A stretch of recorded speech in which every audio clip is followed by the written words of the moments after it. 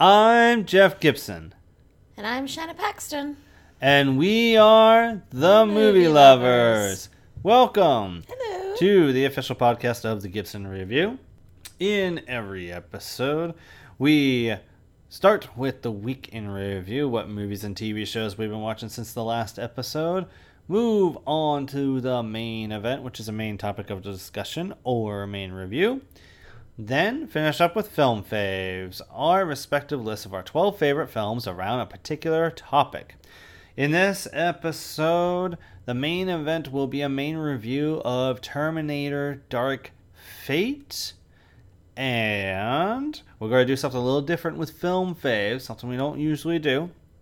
But in the spirit of cohesiveness with the blog is looking at this month the best talents of the decade. So there'll be 3 different articles about the best actors, best actresses, and best directors of the decade. So we will be looking at our favorites of each in this episode. So that should be very interesting and a lot of fun. So look forward to that. But let's get started first with the weekend review. We have a very short one this week, just with one thing in our weekend review that Shannon and I watched together. That is the film from this year that we caught up with, Last Black Man in San Francisco. This film, I believe, is the directorial debut of Joe Talbot. It stars Jimmy Fails, Jonathan Majors, and Rob Morgan. It's about a young man who searches for a home in the changing city that seems to have left him behind. Shanna, did you know much about this movie going into it? So I heard a review about this movie, and it sounded super freaking interesting. And then I saw the trailer for it, and I was like, oh my gosh, we have to watch this. So when you said it arrived from Netflix, I was really excited. Very cool. And did it live up to your expectations? Yeah, like, the cinematography was just amazing. And just it's like small things that they take and amplify with different tricks that you can do. Like, there's one scene... You know, one of the issues is San Francisco is changing, not necessarily in the best way. And, like, things are being demolished, and then other things are being made, housing-wise. And so you see this one scene where it's obviously just happened, and they open these, like, gate doors that prevent dust from flying out, but because they've opened it, now all the dust is flying. And it was just a slow motion. It's just, you know, showing all these characters that are responsible for the demolition, but they're being hired to do a job. So it's like this, on one hand you feel glad that these people have work, because obviously everyone needs work, but then on the other hand you're like, you're destroying the culture of that part of San Francisco. So it's really interesting how it just takes this beat to, like, slow down and show the complexity of what's going on. And everything just looks really visually rich Throughout the film? Yeah. Yes. I didn't know much about this movie. I would say you knew more than me. I just knew that it was a well-reviewed film that seemed like a film worth taking the time to check out. And it definitely met those expectations, but it exceeded them. I would say not only is this one of the best films of the year, but the first 10 minutes alone, the filmmaking is some of the best of the year. Just those first 10 minutes.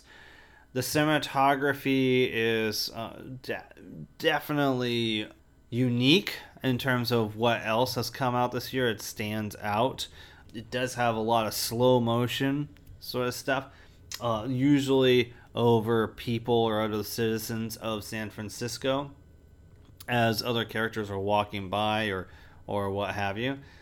This is a movie I feel like I needed to watch more than once, even though it's You simply. didn't watch it a second time without me, did you? I watched some of it a second time. Oh my god. Did you feel the same way? Like, Yes. Yeah, to completely absorb it. Although it is simply about this guy who wants to live in this house that he believes his grandfather built in San Francisco, and it's very personal and important to him, and it's a very nice house, and he has a best friend who is an artist who draws sketches, who hangs out with him. He's got a couple talents. Yeah, is he also the one that is putting on a one man play too?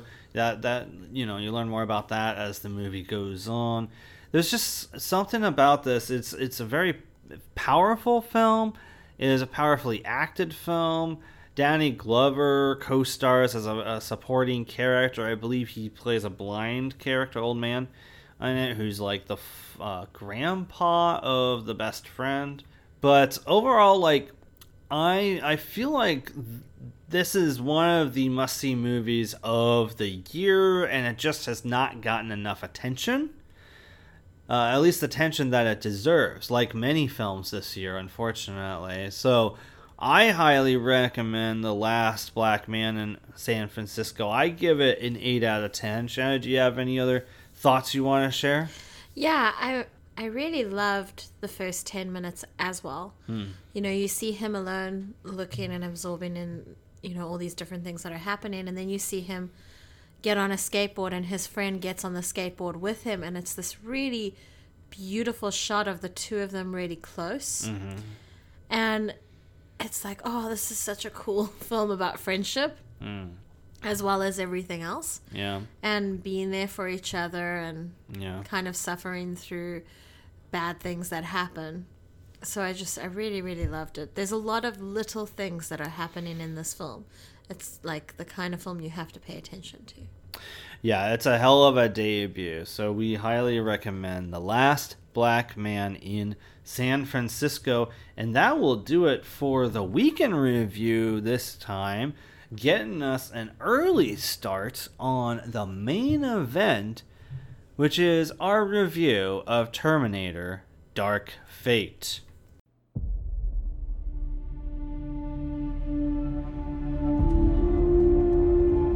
My name is Sarah Connor. August 29, 1997. It was supposed to be Judgment Day. But I changed the future.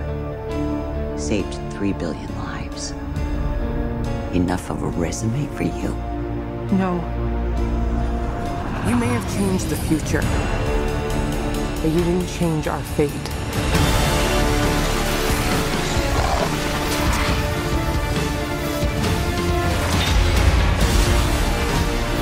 I know you're scared, but I'm here to protect you.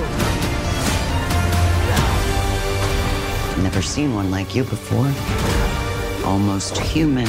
I am human, just enhanced. Why do you care what happens to her? Because I was her. Sarah! I'll be back.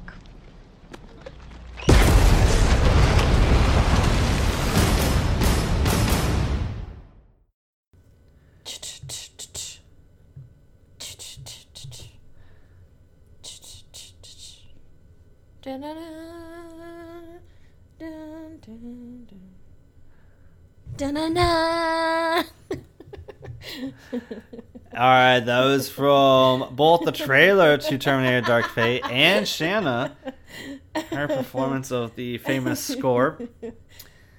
This is the 6th film, I think, ever made related to Terminator, and it is about Sarah Connor, played by Linda Hamilton, and a hybrid cyborg human, played by Mackenzie Davis, must protect a young girl from a newly modified liquid Terminator from the future.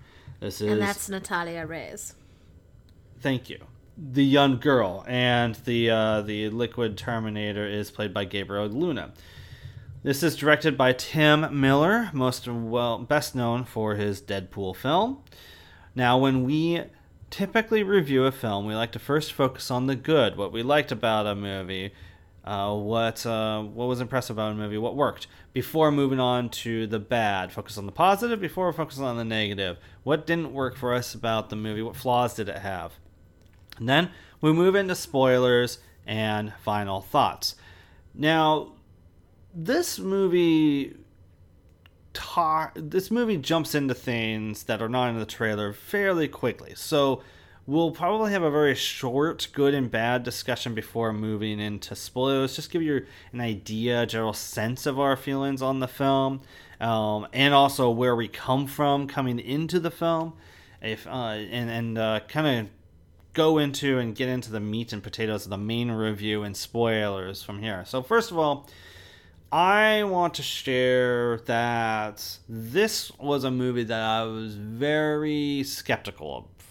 I was a huge fan of the first couple Terminator films, especially. They are seminal pieces of sci-fi filmmaking. I liked Terminator 3. I was really hoping for Terminator Salvation to pay off on that, but Terminator Salvation was just garbage. It was a piece of dump. It was just terrible, terrible, terrible. That was 2009's film, which we alluded to in the previous episode of The Movie Lovers, directed by McG. Where is that guy now? Anyway, and so that really turned me off of any future Terminator movies being made. I didn't see Genesis. This one's coming out. It felt to me, now they're going to try. They feel like they've lost the true fans. Now they're going to try to court them back, having Lyndall Hamilton coming back as Sarah Connor. Alright, whatever, we'll see. And so that's kind of my entry point into this movie. Shanna, you had a completely different way into this movie. This was actually named one of your most anticipated movies, I think, of the season. You know, I just think you have a lot of hateful fans of Linda Hamilton. No, what? No, not at all. Like, I love that woman. I Sure. wish she was in more stuff. And so when I saw that they were bringing back one of my ultimately favorite female heroes, Sarah Connor, I was really fucking excited. You know, she's the kind of mother I want to be. Wow. You look at me now and I'm like, well, no, that's never going to happen. But like, I don't know. It's just like a fantasy of mine. So she is really one of my ultimate heroines. She's one of my first heroines I ever noticed. So I was very excited about this. I have no problem getting my butt on that seat if you're going to bring back Sarah Connor. I was actually really disappointed in the third one. Rise of the Machines? Yeah, when we didn't see her. Okay. I was really upset. Because, I mean, without her, I feel like, what are we looking at? You know, that's how I felt after 1 and 2. And then it kind of got really crazy after that. Yeah, the focus was attempted to be shifted towards John Connor and the rise of John Connor as the man he was fated to be. And I never really hated Rise of the Machines. It definitely didn't compare to the previous two. Is that number 4? No, that's the third one. Oh, okay, yeah. But I thought Claire Danes was one of the best things Yeah. about it, and I wished we saw more of her in the franchise. That never came to be.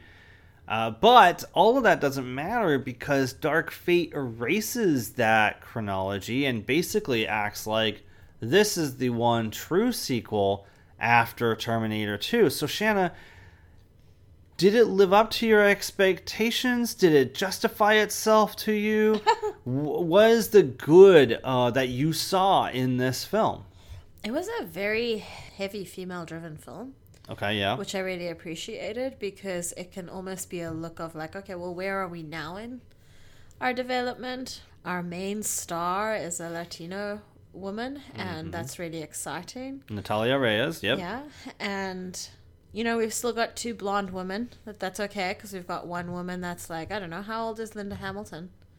I would venture to guess like in her 60s. Okay, well, she looks 50, so you know, it's really nice to see that sort of representation. And there's a couple things that made me mad about this film. So she was born in 1956, which does make her 63 if my math is accurate. Well, get her up on that fucking screen because I love her. As I was saying, there were a couple things that made me mad about this film, one or two things. But mostly, I had a really enjoyable experience. I was really excited. I thought this was a great film about standing up for each other, specifically women, and being there for each other and caring for one another and, you know, coming back to, you know, the best part of humanity, which is compassion. Compassionate leadership. So that's what I thought. I would respond to what you're saying by just saying I think you're making that sound a little more overtly feminist and like girl powery than it actually is. It achieves what you're saying. I would downplay it quite a bit. This isn't Charlie's Angels shit, okay? Yeah. This is like hardcore, like bad stuff is happening, but all three of these women are there for each other. Yes, but it's not like because they're women, they're there for each other because they're women. I don't want to give that sense. It's like it's very matter of fact of the fact that they're women, right? So like I don't want people to get the sense that you're right. Like this isn't Charlie's Angels or any of those kinds of things. It's like if you had a decent action sci-fi film, yeah, and the three main characters were women. This is what you get. Yeah, without making a big deal about them being women, absolutely. Like, I don't think even the movie even calls out their gender, really. Which is, to me, like, that's actually one of the good things about the movie, because it should be like that, right? It should be just very matter of fact. They're just this is people. Yeah, exactly, okay. Right? Well, that's cool, but, I understand that I'm coming from watching Terminator 1 and 2 on repeat for most of my teen years. So this is very exciting for me. Kind of like how Ghostbusters having Melissa McCarthy and Gann was exciting for me too.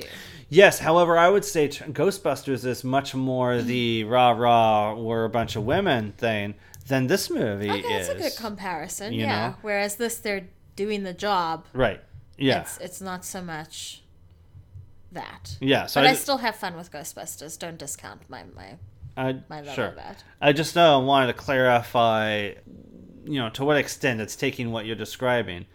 I have to say that this movie pleasantly surprised me. You were such a hater as we were walking into the freaking cinema, and I was like, wait, what?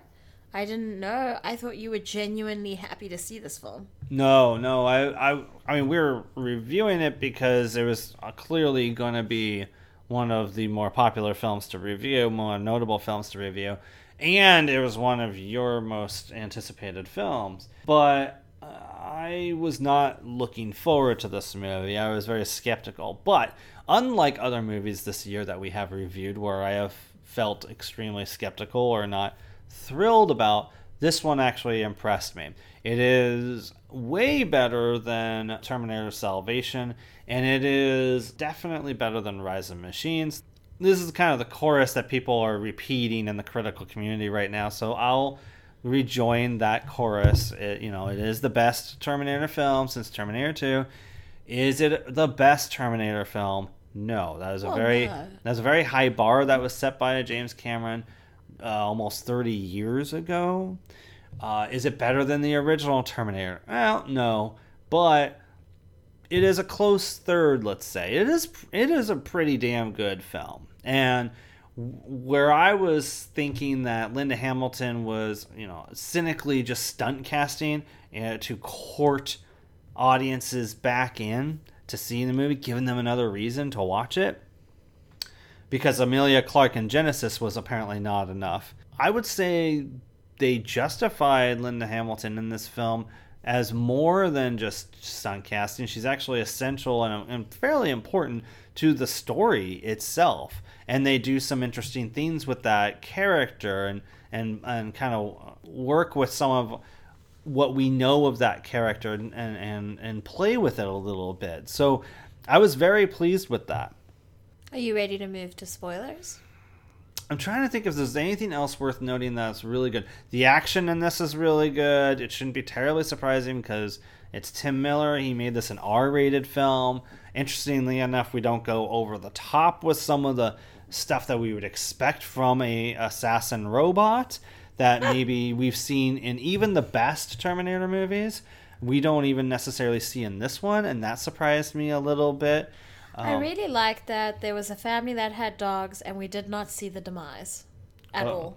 Yeah. You know, so... There's actually I will say that Terminator, the Rev 9, played by Gabriel Luna, is actually fairly polite at times. He seems only pretty much focused on terminating the object of its mission and anyone who gets in the way of that. Well, I bet research for the robots proves that politeness will get you further in your mission quicker, as opposed to shoot you, stab you, kill you. Yeah, you might be right about that. I'm looking at Gabriel Luna because he's a name that sounds familiar, but I can't place where I know him from. He's actually in Agent Shield Agents. What's that called? I haven't seen that show. He's in Bernie. Beyond a couple episodes. Yeah, Agents of Shield. He apparently plays Ghost Rider in that in one of the more recent seasons. He's in True Detective. That must be it. True Detective, and you said he's in Bernie also? Yes. Yeah, so I haven't seen most of his stuff outside a couple things. He did a fine job. I wouldn't say he's a standout of the movie, but he definitely was capable and was effective at what he needed to do in this film. I really loved everyone's performances in this film. Oh? Yeah, I thought everyone was great. I thought everyone was on point. I'm looking at Natalia Reyes, someone who is new to me. She was fantastic in this film. I think she could grow into a character that I would want to see as the center of a film. Yeah. This one is more of an introduction to her, and she's kind of growing on me as I'm watching the film. Mackenzie Davis, who was in Blade Runner 2049, she's quickly rising as an actress. She has a lot of stuff in production, post-production. She does have a couple things. One is a mini-series. But I'm looking at what she's already done. She is the person from Tully. She's Tully. Yes, that's right. Which is pretty cool to see her there and then see her here. Yes. It's like this really cool transformation she's going through. So I'm excited to see what she gets up to in the future. Yes, I was trying to place what the other movie was. I first learned of her in Blade Runner 2049. Tully was the other thing. Apparently she's in a series I've never seen called Halt and Catch Fire, which I think may be an AMC show. But anyway, she's great in this. I believe her as the Reese character in this, essentially. And she has more going on with her. So yeah, there's a lot to be said about the cast in this. The movie goes in different directions that we gotta dive into in spoilers here that I think is really interesting.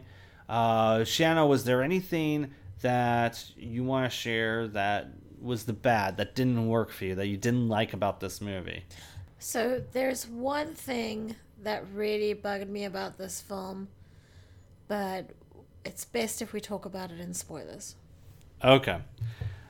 And I think there's one or two other things that I think keep it from being amazing and extraordinary or whatever you want to say. But let's get into spoilers for Terminator Dark Fate. So generally, I would give this film, for those who haven't seen the film, I would give it a 7 out of 10. I do recommend it. It's actually worthwhile. I think a lot of people would be very pleased with this movie. Well, Shanna, what would you rate the film for those who haven't seen it yet? I would probably rate it an 8. I really enjoyed this film. Oh, wow. Very cool. All right. So from here on out, skip to ahead to Film Faves. If you haven't seen the movie, the timestamp's in the show notes. But we are going to talk about spoilers for Terminator Dark Fate starting now. Okay, so this movie... So what the fuck was that all about? Well, I think I have answers, and I think it's actually very interesting. I know what you're talking about. First of all, this movie gives you maybe 10-15 minutes of actual build-up before jumping right into an action and chase scene. But what you are referring to is after Sarah Connor comes into the picture, which, by the way, worked for me. She comes into the picture all of a sudden. Somehow she knows where Grace and... what's the main character's name? Danny. Where Grace and Danny are on the freeway. She takes care of the Terminator, says, I'll be back, because she's going to walk on down to where she knocked the Terminator down, right? And that totally worked. A lot of people are complaining, I'll be back. But I didn't think it was all that cheesy, because it worked in the context. She didn't say it like Terminator says it. She said it in her own way. She's like, I'll be back. And she didn't, it wasn't like, snap your finger and wink at the audience, No, it was like... I think it was her way of living life, So we learn eventually that when Sarah and her son John Connor were on the run, they of course had to fight off about a half a dozen Terminators in the process, because of course more Terminators were being sent to try to take out John still. But one eventually did get John Connor. And we see him shot down in what looks like some sort of a quasi-tropical bar kind of thing. Like where it's open air, it's on a beach, all that sort of stuff. And this is where everything we know changes. Danny, of course, doesn't know anything about what's going on. But Grace, the cybernetically enhanced human from the future, has never heard of Cyberdyne, never heard of Skynet, never heard of John Connor. Skynet just gets completely erased. Yeah. The thing that I'm constantly telling my family, if they swear at the Echo, don't piss off Skynet, like all of a sudden Skynet doesn't exist. Right. Yeah. Now we learn that because of some cyber warfare, if I remember correctly, there's a technological entity called Legion. And everything spawned from Legion. With all that exposition explained, Shanna, what were your thoughts and reaction? It seems like you had some feelings about this. I was not happy about John Connor's death. I really wasn't. Because after all of that we've gone through in Terminator 1 and Terminator 2, seriously, this is how it's going to end? And it's probably like a year or two after, Yeah. And just seeing John Connor, knowing that he is not alive, pissed me off so much. Really? I was like, are you fucking kidding? After all of that, after all Sarah Connor's gone through. And so I was really annoyed by that. And then, after a couple days, I was like, well, I guess it could be commentary on humans will always find a way to rise above a bad situation. It's very subtle. I was really angry, so I really had to try hard to find a solution to my feelings, like really? Interpretation to my feelings. You had to try hard. That's interesting. So I guess it can be that. And I like how it kind of unfolded. Like Sarah Connor was like, oh, they want your womb. It's probably the Messiah you're going to give birth to. You're referring to her conversation to Danny. Yeah. And then it turns out that Danny is the Messiah. So, in a sense. Right. Let's not get too far ahead of ourselves here. Fine. But I was shocked by it. I didn't expect that. Right? I mean, I knew that, we didn't see him in the trailer, but, I was still annoyed. And I had heard a rumor that he was going to be in the movie. So I had heard a rumor that they brought back Eddie Furlong, which would have been awesome. But that's not the case. That was kind of like an inaccurate rumor in a way. But I was shocked that he died. I think I'm more upset. At first I was like, well, let's see what they do with this before I react. And I'll talk about, I think we should talk about what they do with that in a second here. But I think in hindsight, I'm more upset about the way he died, not feeling coherent with.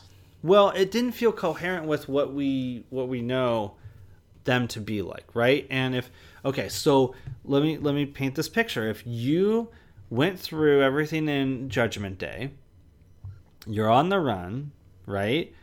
Your future is uncertain, supposedly, as Sarah Connor says in her final monologue, but you also end up having to defend off of other Terminators that are sent to kill you.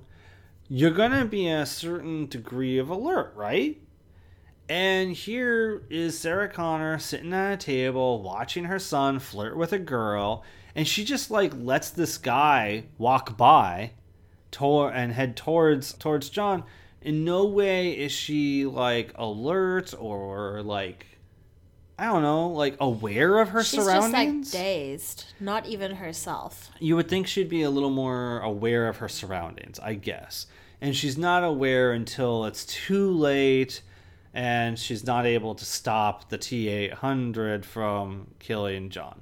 And you'd think John would be a little bit oh my god, too, once he sees the T-800, because he knows the T-800 he knows was destroyed, right? Spoilers for the end of Terminator 2, an almost 30-year-old movie. Which, if you're watching this movie or interested in this movie and you haven't seen that, I don't know what you're doing. But which, by the way, we should note, Terminator 2 is extremely vital to seeing this film. So that's the thing I was a little, not thrilled about, what I didn't like about how they handled things. But take that for what it is. What they are doing is, this is a movie about a female Latin American immigrant who is the future of humanity. I think that is actually really interesting direction that they go with this. It's very timely.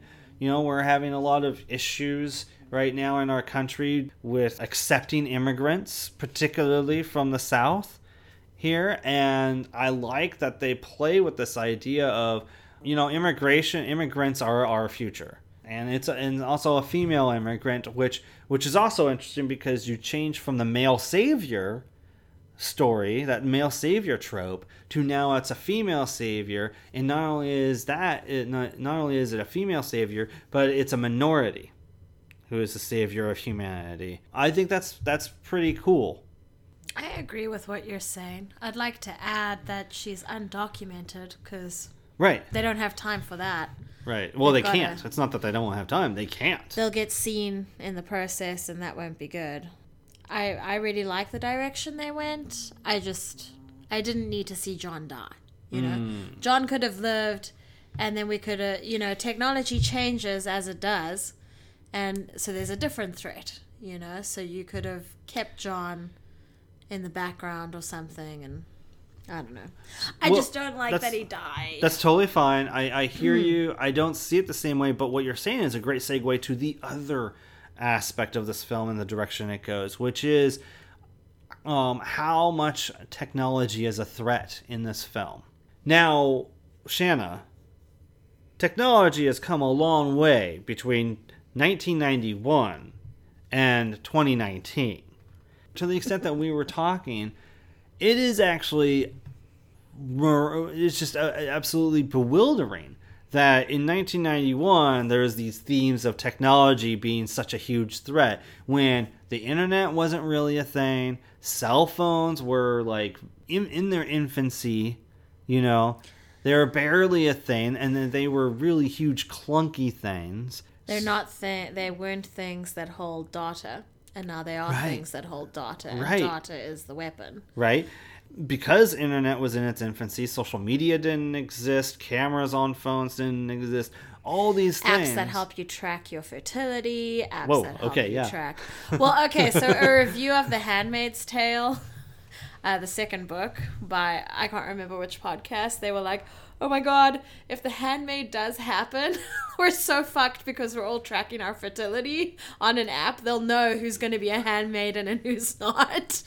That's kind of funny. You gotta laugh about it, but it is terrifying too. So in this movie, while they could have probably pushed it a little bit further, there was a certain degree of suspense created by just having people around our characters with normal technological devices, because it plays on the idea of how easy we are to be tracked these days. Even when we're trying to live off the grid, there's cameras everywhere, there's electronic devices that can be used in some way to find us nearby in proximity of those devices. And I thought that was pretty interesting and cool too. That's a pretty scary concept. Yeah. Maybe one that we don't think about very often. Maybe not enough.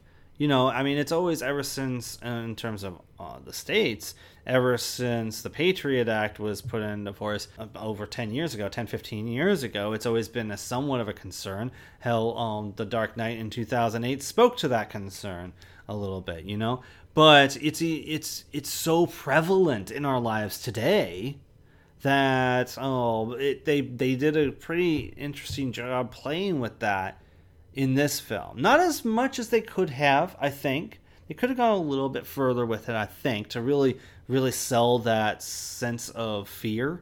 But I did think that was interesting. Did you have any thoughts on that? Well, I really liked the one shot. They're on the train trying to get closer to the border, I guess. And it's pitch black.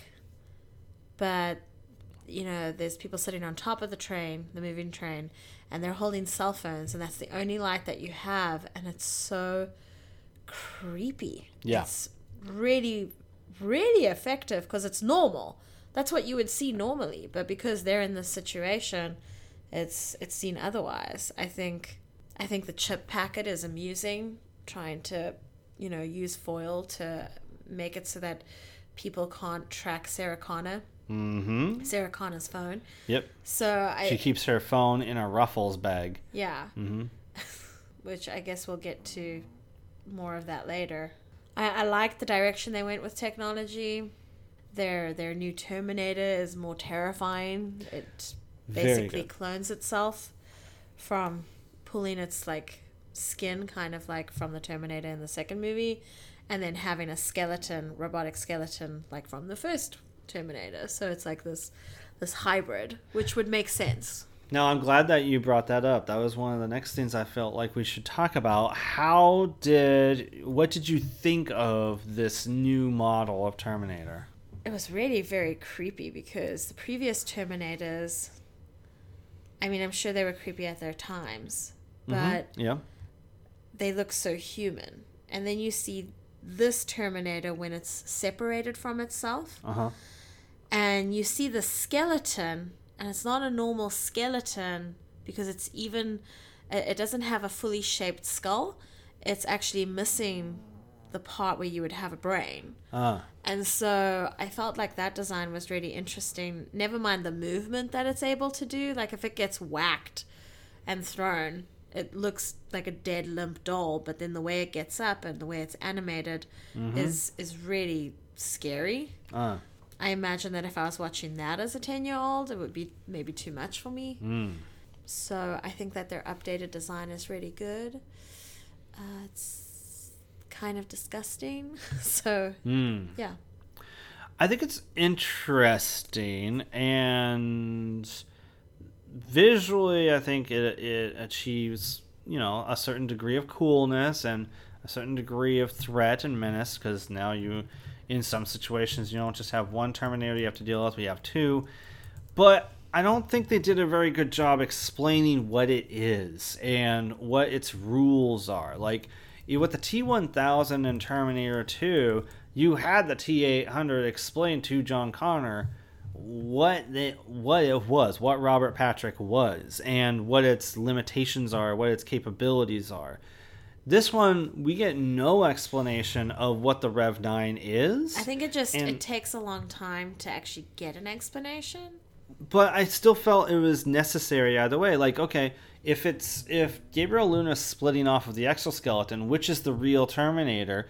Is one able to die and the other one's not? Does it make one more vulnerable than another if they're apart? What is one able to do that another can't? Like, all these things, I really feel like it wasn't very well explained. It left me with a lot more questions about it, and that to me is one of the weaknesses of the film, is understanding what this Terminator is. Whereas in all the other ones, we've always gotten an understanding of what its limitations are and what it's capable of, you know? And as a result, it almost made this one feel like there are no rules for this thing, and therefore there's no way you can destroy it, because it'll just keep getting up. And that was a little frustrating. If I were to criticize anything, that's another thing I would criticize. What did you think of Mackenzie Davis's character? You know, we've seen enough Terminator films where they claim that they're human and they're not. So it was a little confusing at first, and I'm glad that they went into what actually happened, that she is a hybrid. Mm-hmm. She signed up, she volunteered for a program. Yeah. Uh-huh. And so I thought that it was an interesting design. I was fascinated by her need for drugs. Oh, yeah. And that she... Oh, yeah, because you can't send stuff through, you know, so that should have been her first priority, was like, let me take care of myself. So, like, I know her mission is to get Danny, but I thought that was interesting. Yeah, and that had to do with metabolism, right? Yeah, and that she didn't mention that she would need it sooner.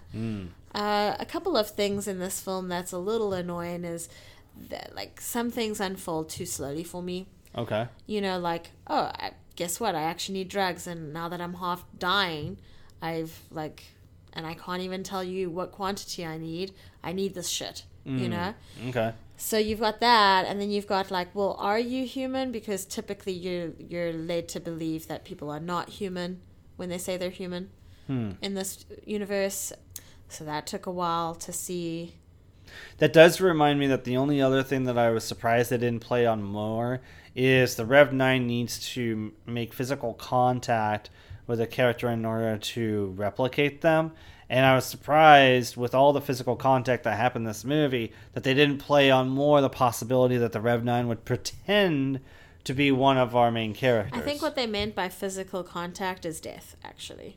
We didn't see that exemplified, so I was left to be uncertain that was absolutely necessary. Like, they could have replicated the T-800, and let's get into the T-800 before we wrap up. We find that a Terminator, the Terminator that killed John Connor, is stuck in time. And got away, as if Sarah Connor would let it get away. Yeah, it literally just walked away. But at any rate, it developed its own life in the past, consciousness, right? As much as it could. It actually thought through Sarah Connor's life, Sarah Connor's life purpose, Sarah Connor's like motivation in life from here, and actually developed secretly a new purpose for Sarah Connor by sending her coordinates of Terminators coming back from the future so she would destroy them. That's how she was able to find Grace and Danny. What did you think of Arnold Schwarzenegger's role in this film? Did it work for you? Oh, I liked it. It was kind of like, Mad Max Fury Road. Like, Max is hanging back, Okay. It's not really about him. Right. In this one, it's not really about the Terminator. Okay. So I liked it. I thought it was humorous enough, and it was logical enough and interesting enough. That's what I was referring to when I was saying, like, playing with the Sarah Connor character a little bit, because it's true to the fact that she would just want to kill that thing once she saw it again. But you see, as it's talking to Sarah, you see her face change, and actually considering what it's saying, she still is not done. It feels like there's unfinished business with the T-800, but they have more important things to worry about right now, Yeah. But it is interesting how, like, her emotions change with hearing this T-800's experiences and how it's turned to aid her in what her life mission is. So I didn't have any problems with it. After a certain point, though, Arnold Schwarzenegger has to stop appearing in these goddamn movies, you know? Yeah. Hopefully this will be the last one. Did you have any other statements or thoughts or ideas that you wanted to express about this film before we moved on? You know, it's been a week since we watched it, so it's a little difficult to remember, to be quite honest. And we were very naughty. We forgot to take notes, which we usually do after each movie. I thoroughly enjoyed the fact that Danny saves... What's her face? Grace?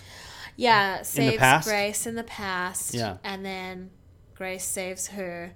And that's like the compassion and the leadership and the caring and... You know, if you let the feminine energy take over, that's what I was talking about. Like, I'm down with that 100%. so I enjoyed that. And then at the very end, I really like that Sarah and Danny are like riding in a Jeep. And they're like, she's obviously giving everything she knows, all the knowledge she's acquired. She's passing it on to Danny so that Danny can be ready for the future, which I really enjoy. Yeah. I really enjoy the idea of woman passing knowledge to another woman. To the extent that Sarah has, anyway, because now there's like whole new threats that's beyond Sarah's experience too, you know. Yeah. So there's only so much that Sarah can do, but they can work together, and as long as Sarah's able to. Very cool. So I think overall we both very much enjoyed this film, and we recommend you see it. So, but what did you think of Terminator Dark Fate and you know, our thoughts that we shared about it? Feel free to email us at thegibsonreview@gmail.com. Now it's time to move in to Film Faves. Film Faves is a segment in the podcast inspired by an article that used to exist on the blog, wherein we count down our 12 favorite movies around a particular topic, our respective lists around a particular subject, often marching backwards through time. In the last episode, we finished up with the 80s, for example. Part of this is to give you an idea of our tastes in movies, but also hopefully expose you to different things you've never heard of or seen before. Now, in this episode, we're going to do something a little bit different. While we typically focus specifically on movies, it's because the best of the 2010s series of articles on the blog is going to be focusing on the talents of the decades, with the series of posts about actors, actresses, and directors. In this episode, we will be counting down our favorites of each of those categories. Now, still keeping true to the idea of it being a total of 12 favorites, what we've done is we've picked our 4 favorite actors, 4 favorite actresses, and 4 favorite directors of the decade. So, Shanna, what sort of things did you take into consideration when qualifying people, you know, talents for your list and formulating your list? So because it's a favorites list, right? I'm not trying to prove anything to anyone. I'm not trying to be the critic of the year with my critique on talents of the decade. So, mostly I was going for who thrills me the most. Mm-hmm. Who is it that I hear and I'm like, yes, I'll go watch anything you make. Yeah. Or consider watching anything you make. Or at least be curious. Mm-hmm. So that's definitely what ended up happening with the actresses. Is like, I will watch or buy anything you produce, you know? With the actors, it's a little like, oh, I love your performance, but I don't necessarily love you. Oh, you know? Interesting. I know it's a weird thing to say, but it's more like well, you've done a range of work, or I absolutely love you, or you amuse me. Yeah. But whereas with the actresses, it's like, no, I freaking love you. Okay. You know, like, produce anything and I'll buy it. Yeah. And then with directors, it was like, who am I interested in? Who do I love seeing? Who do I wish I had more of? Is kind of the route I went. Very cool. Okay, yeah. And for me, it was, since I'm also making this best of list, I took a look first at who was the most prolific during the decade, who had their breakouts this decade, who maybe had their debuts this decade, boiling it down to, out of those, kind of like you, who was I most excited about? Who would I go see a movie? Just hearing that person starred in that movie. That was especially the case with actresses. I had a really hard time more with actresses than any of the others, because there's just so many actresses that I love, that whose work I adore, and other things. So I struggled with this quite a bit, and a little bit with the actors as well. But I also wanted to use this as an opportunity to give kind of a shout out to maybe some talents who didn't make the best of lists that you'll see at thegibsonreview.com. So I did what I could here. So let's get started with actors. Shanna, what is your fourth favorite actor of the decade? So my number 4 actor is Ryan Gosling of Blue Valentine, Crazy Stupid Love, Drive, The Big Short, The Nice Guys, La La Land, Blade Runner 2049, and First Man. So he's a pretty busy guy. Yeah. I look at him and I don't run towards him, but I really like that he's doing different characters in each of these movies and fairly different genres. And so I really like seeing him being able to do that. So you like his diversity in his range. Yeah. From The Big Short, I didn't even know that was him until we rewatched The Big Short. And I was like, oh, holy shit. So that was really fun. This hardcore, uptight guy where he just tells people no. Right, yeah. They can't even come and pee at the urinal. It's weirdo. To Nice Guys where he screams really high pitched when his pinky gets broken or something. His arm, yeah. Oh, his arm. Yeah. Jeez. Okay, it's worse. To Blade Runner 2049. I mean, I love him in that. I think he was really, really good in that. Yeah. And if you love him in that, you should definitely see Drive if you haven't Which I already. still have not seen. Yeah.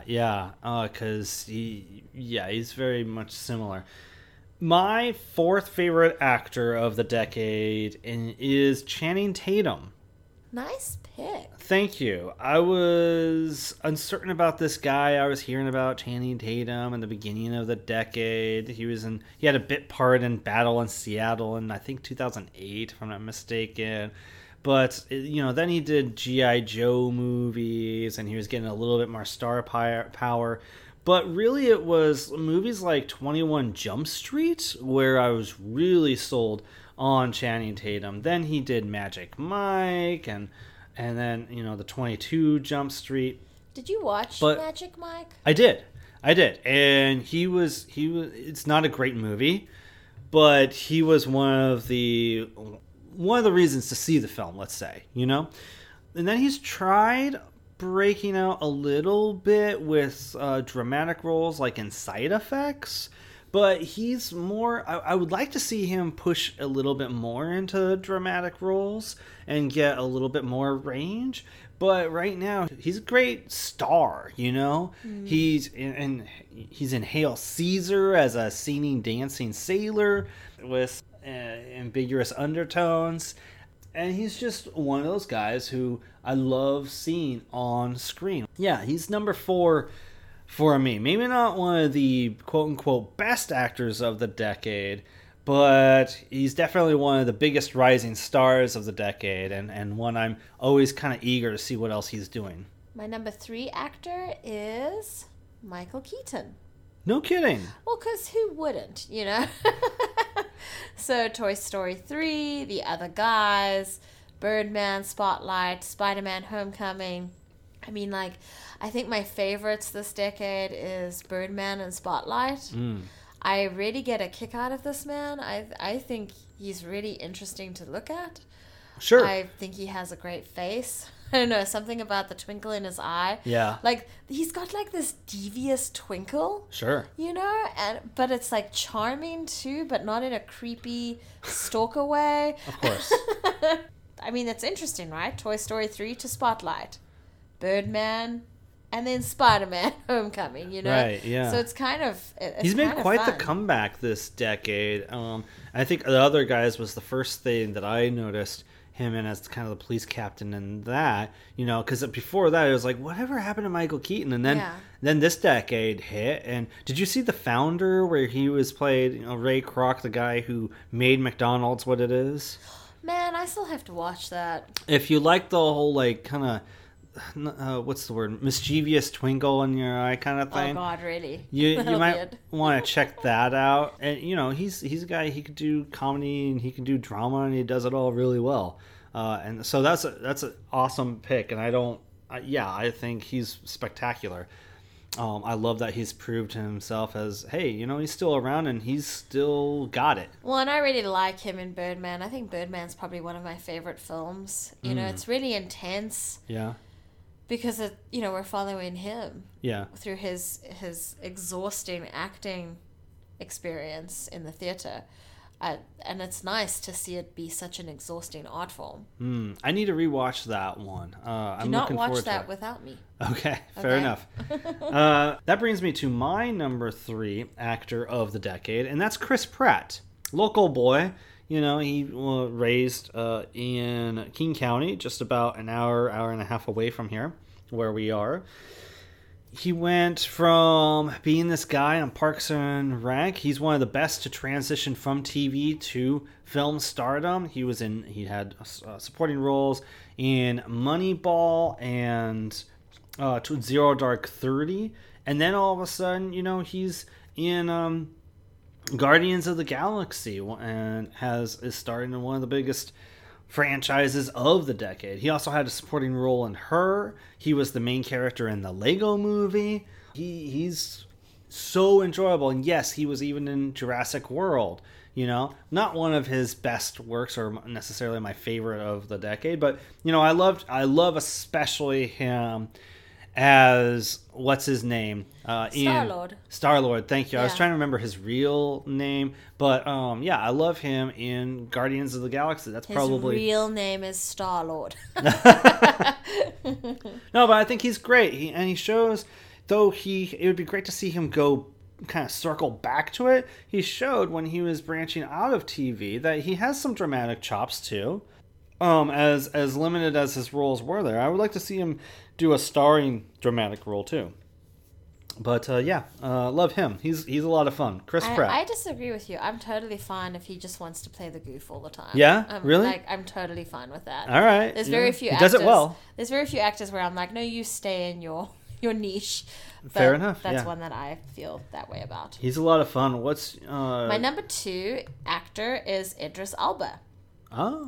From Mandela, Pacific Rim, The Jungle Book, Star Trek Beyond, Thor Ragnarok, Molly's Game. I freaking love watching this man. Like, I will break the door down to go and watch this man do whatever he wants to do. You know? Wow. I really liked him in Number One Ladies Detective Agency, the HBO, what do you call it when it's just a couple episodes? It was was it a miniseries or a limited miniseries. series? Limited. Okay. That's when I first saw him, and he's like a really, really bad guy. And in most of these films, I think in all these films, he's the good guy, right? Except Star Trek Beyond. Oh, okay. And I think, did he play Shere Khan or Bagheera in Jungle Book? I don't thought it was remember. Bagheera. Okay. You have a better memory of that than me. Oh, he played in this film that was created by Netflix that I didn't see, but maybe you saw. He played like some sort of a warlord type person who recruits children. You know, I still to this day have not finished that movie. It's Beasts of No Nation. Thank you. Well, and you're not alone in the Idris Elba love. I did a poll on the Instagram account, the Gibson99. In the stories, let the followers choose their pick for best actor of the decade, and Idris Elba was their choice. Yeah, I think that this is one of those actors that brings a lot of power to the screen, a lot of presence, but it's not overwhelming. It's not look at me, I'm shiny.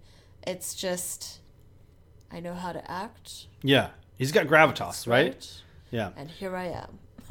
Very Enjoy. Good. Yeah, that works. My second favorite actor of the decade is another Chris. We have four Chris's this decade. Two of them are my favorites.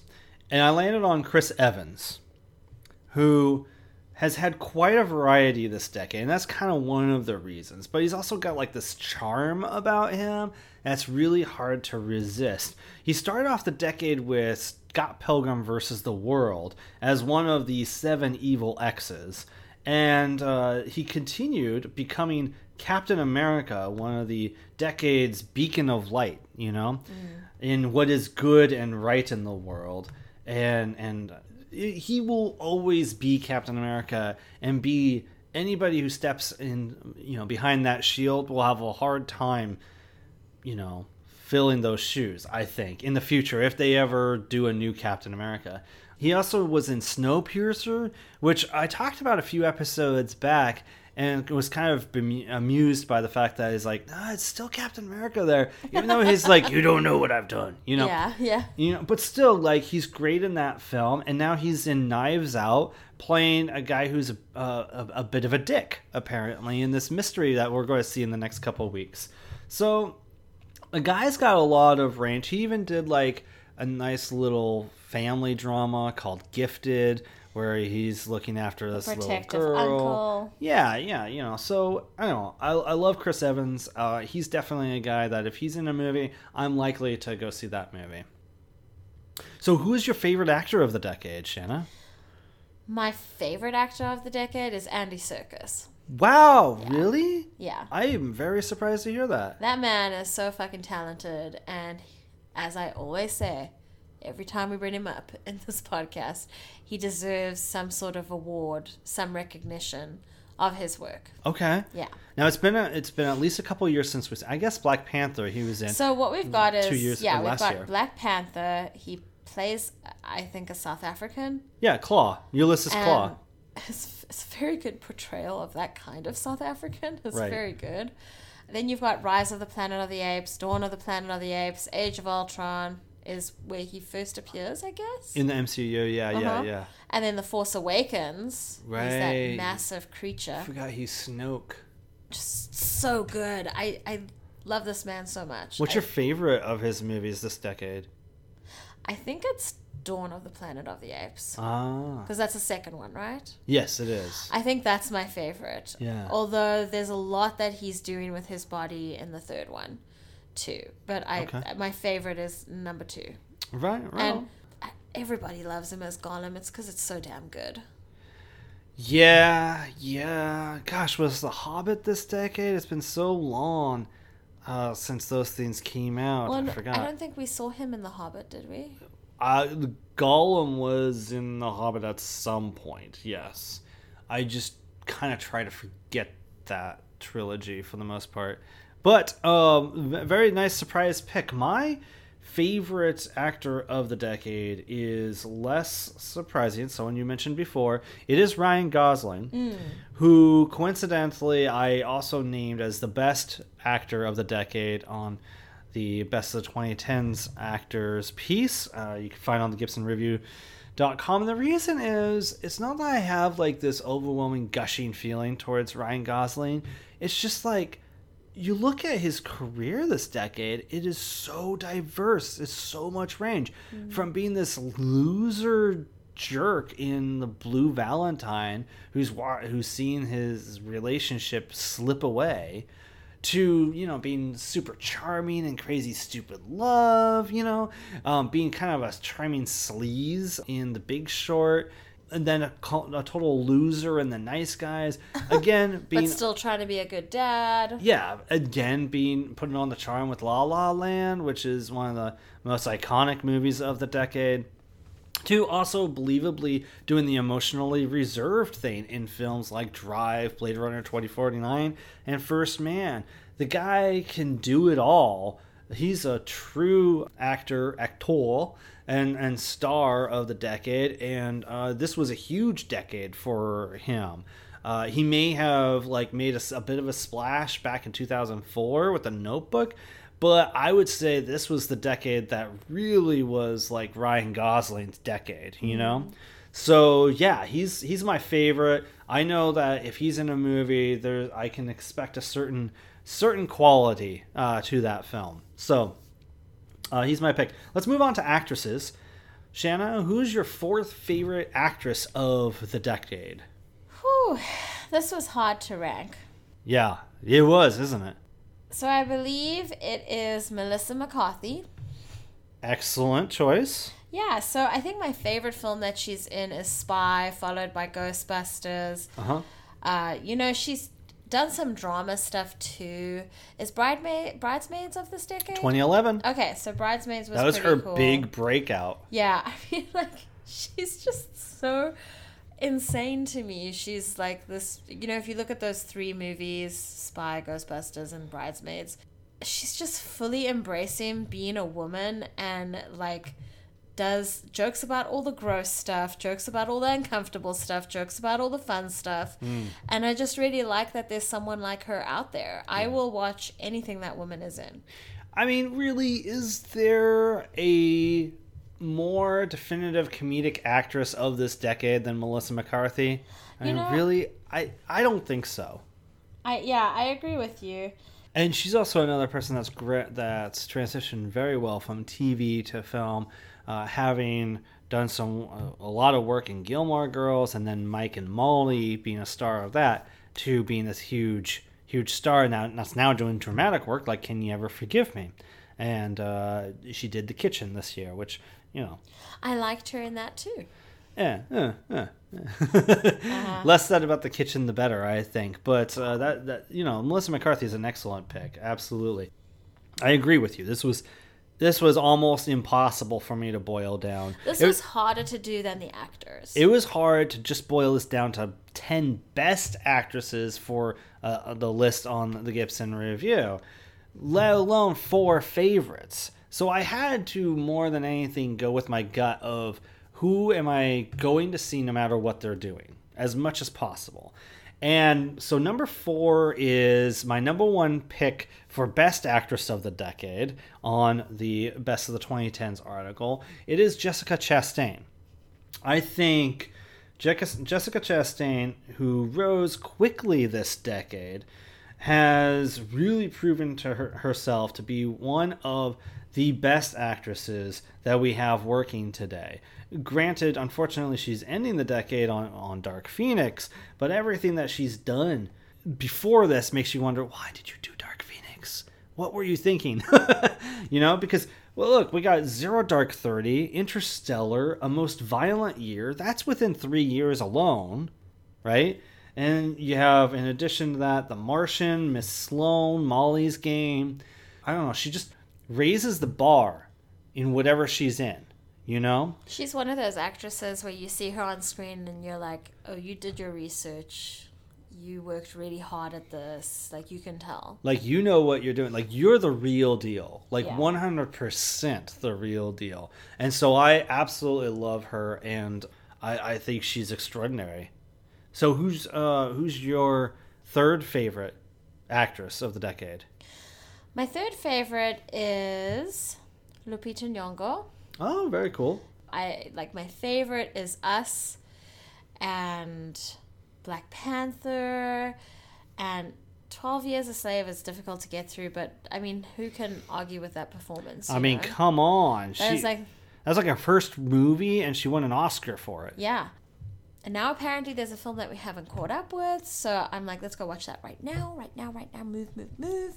Yeah, it's a zombie movie, to clarify. I think it's on Hulu. I really love watching her, especially in Us. I feel like, how cool is it to like you said, you have your first film, you win an Oscar, and now at the end of the decade, you're in this crazy horror film, that has all this symbolic texture to it and meaning.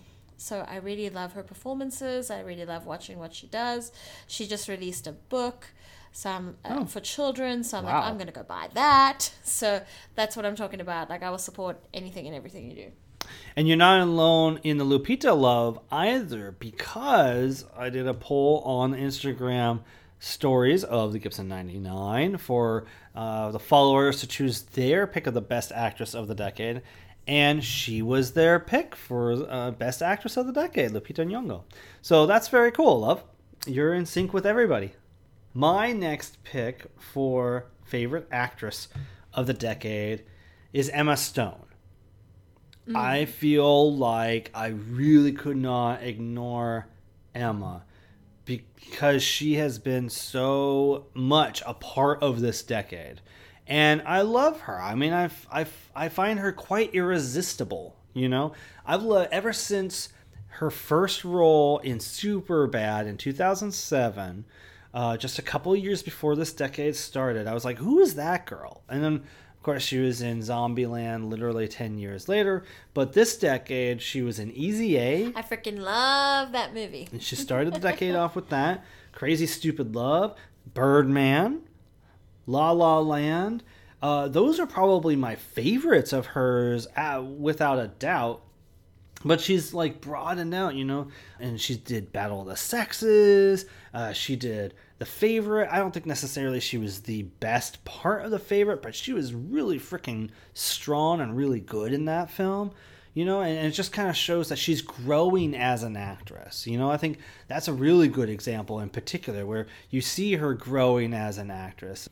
She's done some stuff that I wouldn't recommend also, but, you know, just looking at these films alone, I think she's got like 9 great films this decade alone that she starred in.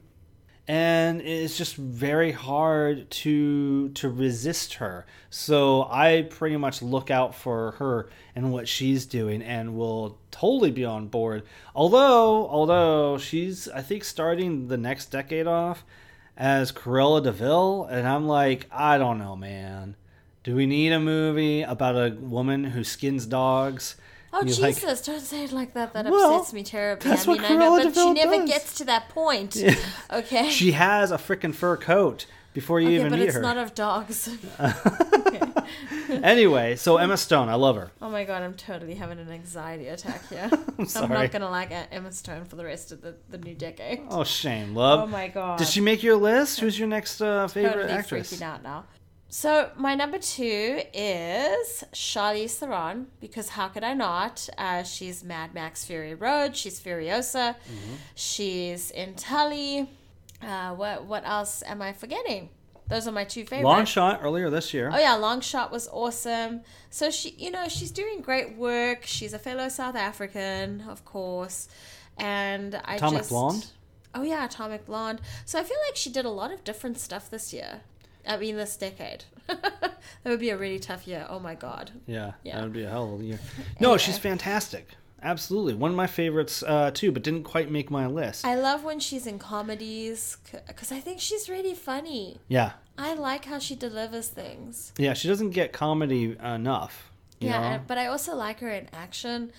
My favorite scene in Mad Max Fury Road is when she realizes what she was after no longer exists, and she just collapses on the sand dune and screams. And I was like, that is so fucking cool. Yes. 100%. Like, that is how I feel at the end of a work month. It's like, just absolute exhaustion. That's hilarious.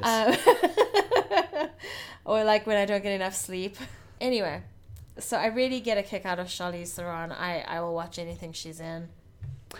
My second favorite actress of the decade is Emily Blunt.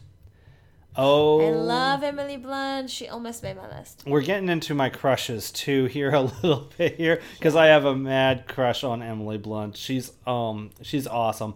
But let's take a look at her work here. Looper. She's done A Quiet Place. She was in Edge of Tomorrow, Sicario. I mean, she clearly focused on sci-fi this decade. For sure, right? Mm-hmm. And she's great in what she starred in there. But then you have things like Sicario, and where she's I kind always of the forget center. that was her. Yeah, and she's magnificent serving the role that she serves in that film, and you follow her. And I don't know, I just love her in all of these films. She's a badass in Edge of Tomorrow. She's actually a badass in A Quiet Place in her own way too. That's another one of those like iconic, female heroines. It's also like badass mother kind of role. Sure, yeah, I would argue Edge of Tomorrow, also known as Live, Die, Repeat, her character in that film is a little even more iconic. I mean, she's the one that is training and saving Tom Cruise. How cool is that? So anyway, Let me show you how it's done. Exactly. Yeah, and she does. And so I love Emily Blunt, man. She's fantastic. She almost even convinced me to check out that Mary Poppins movie, but I'm glad I dodged that bullet. I'm just like shaking my head, yeah. Yeah, you saw that. But yeah, so what's your favorite actress of the decade?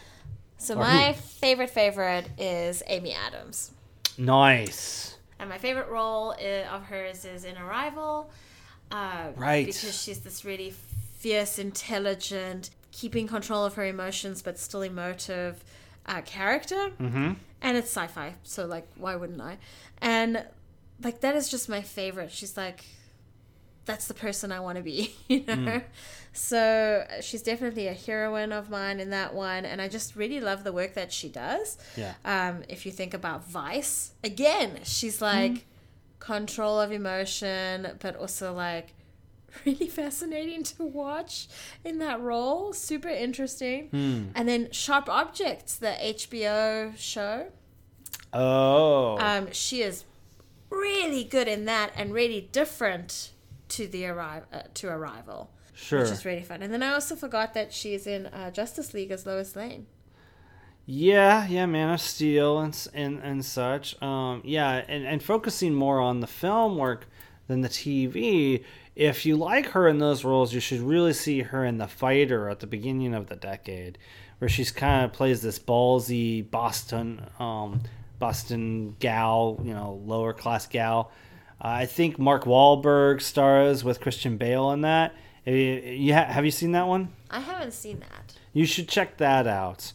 I need to rewatch her in The American Hustle also, which I remember her being the main character in that. And also, she does some song and dance stuff basically in The Muppets in 2011. She has like a lot of fun in there. Yeah, So yeah. I didn't like her in Enchanted. Enchanted, I love her in Enchanted. And I know you love her so freaking much. But 2007, but still. When I saw her in Arrival, that's when I fell in love. Very cool. Yeah.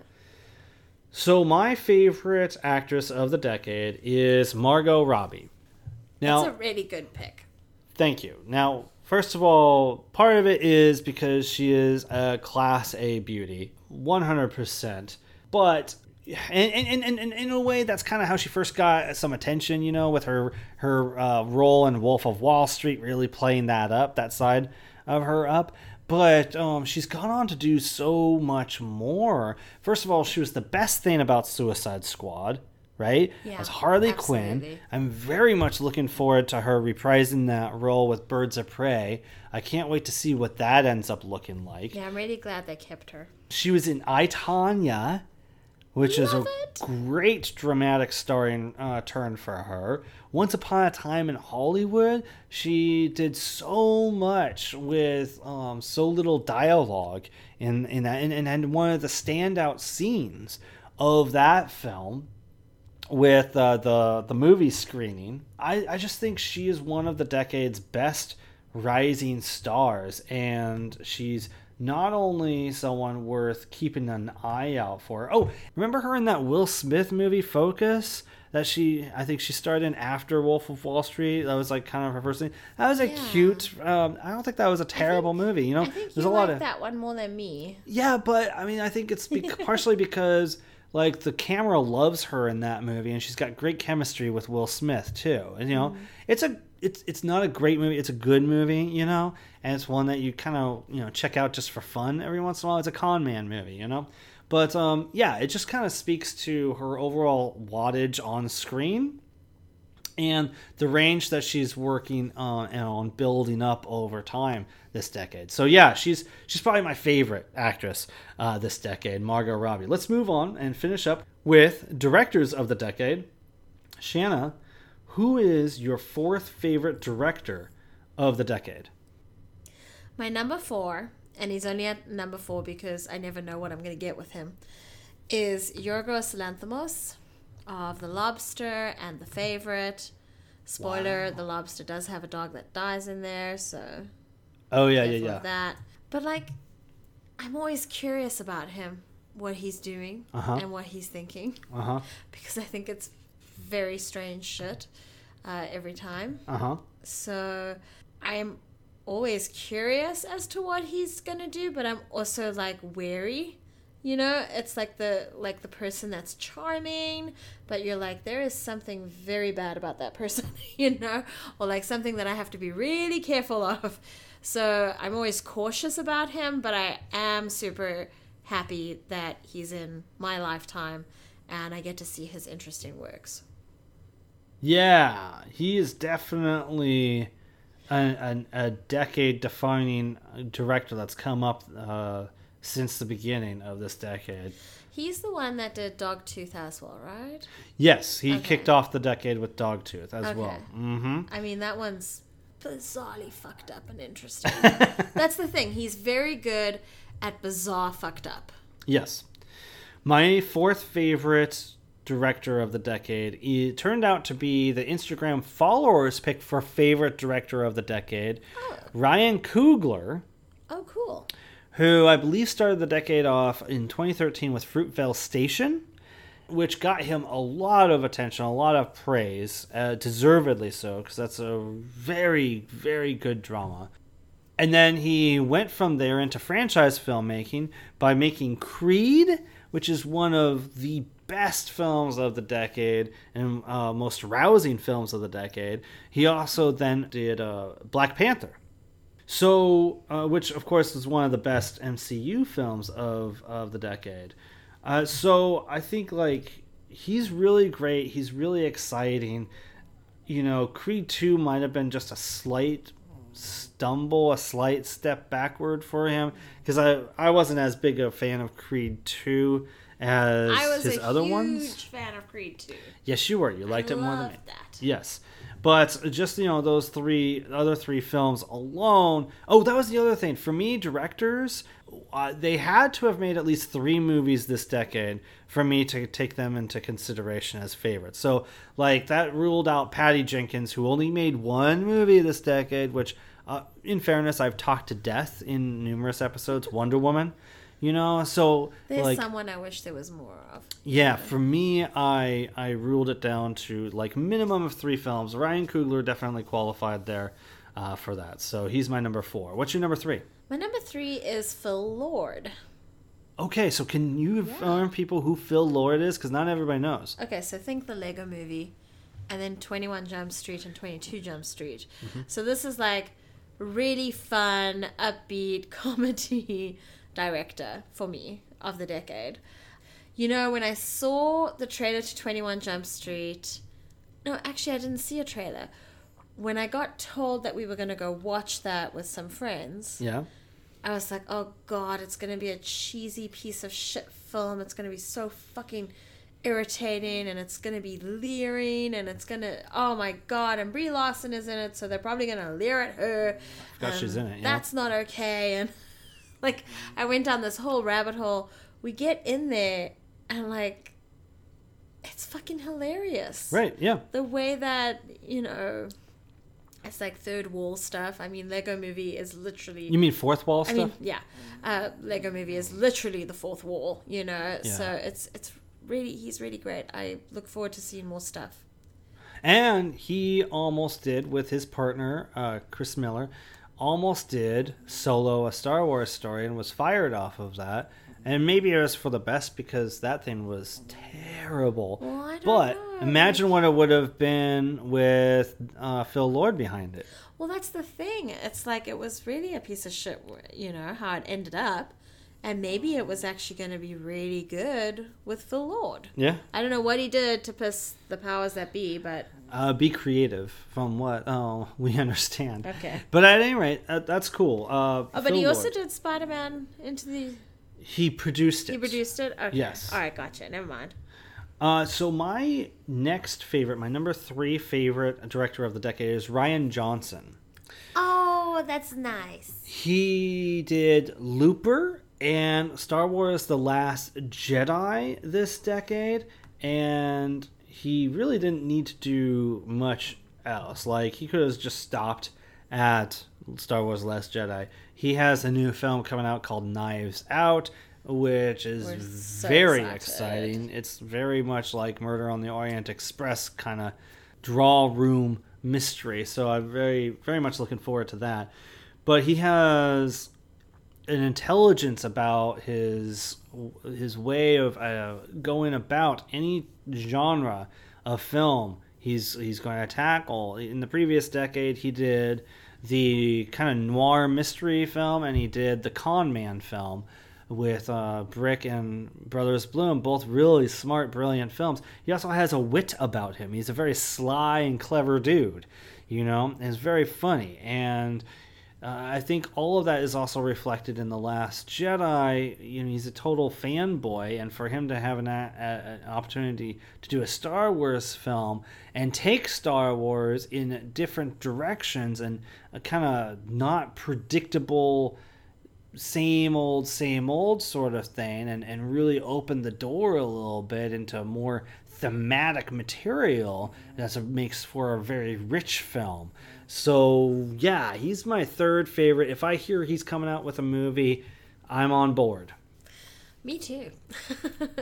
He just, edged out of my list. Oh, my wow. number 2 is Lynn Shelton. Oh, no kidding. Also local to the PNW. That's right. So you've got Touchy Feely, which is a really fun film. It's got a couple of different talents in it. You've got Laggies, which is something that we've recently rewatched that we forgot starred Sam Rockwell. And what was really fun about watching Laggies again, since it had been released, is I could recognize more Seattle areas that she was shooting in. Mm-hmm. And you were like, no, it can't be that. And I was like, but it is, because I drive there all the time.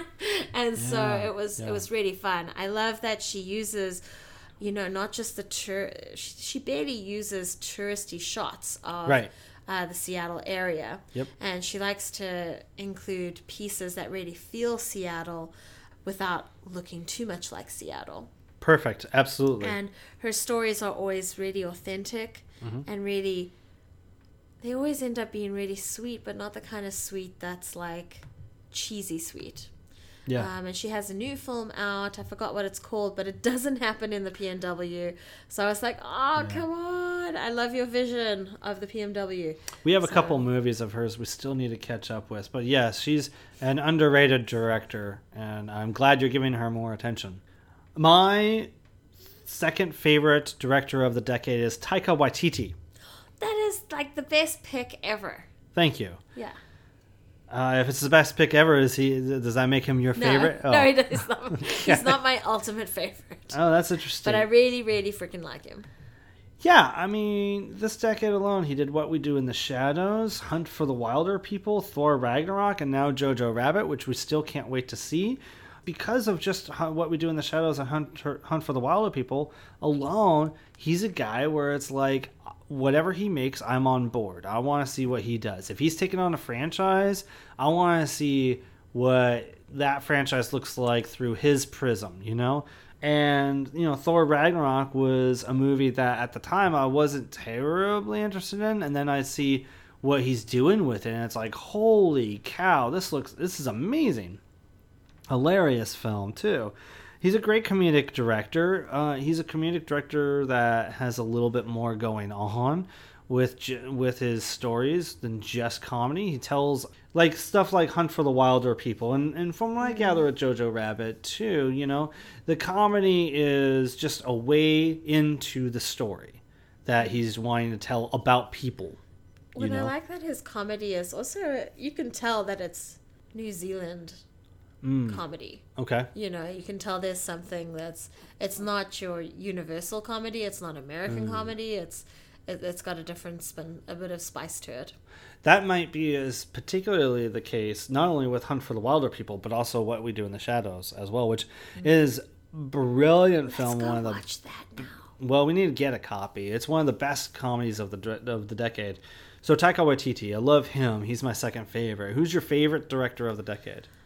Well, maybe you won't be surprised when I actually say it. It's Denis Villeneuve. He's my favorite No fucking way! director of the decade. No! Okay, shut up. Absolutely. Let me speak first. Go ahead. Be like Regina George here. Shut up.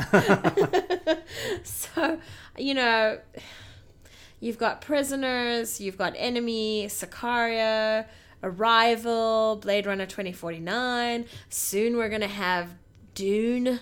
You know, I think next year. Next year, yeah. So, like, this man, oh my god, I love him so fucking much. Like, anything he does, I'm like, let's buy it now, pre-order it now. You know, that's how much I'm into his work. I love how he brings all the elements together. I think he's a fantastic director. I think he's got a really good team. I think that he keeps stories on track, but, you know, doesn't shy away from surprises. I love him so freaking much. I don't know what else to say about him other than Arrival is probably my favorite, Blade Runner being my second favorite, Sicario being my third that he's done, and they're all pristine fucking films. So he's also my pick for the best director of the decade. So now that you've heard the cheerleader version, let's Yeah. hear the more down-to-earth version.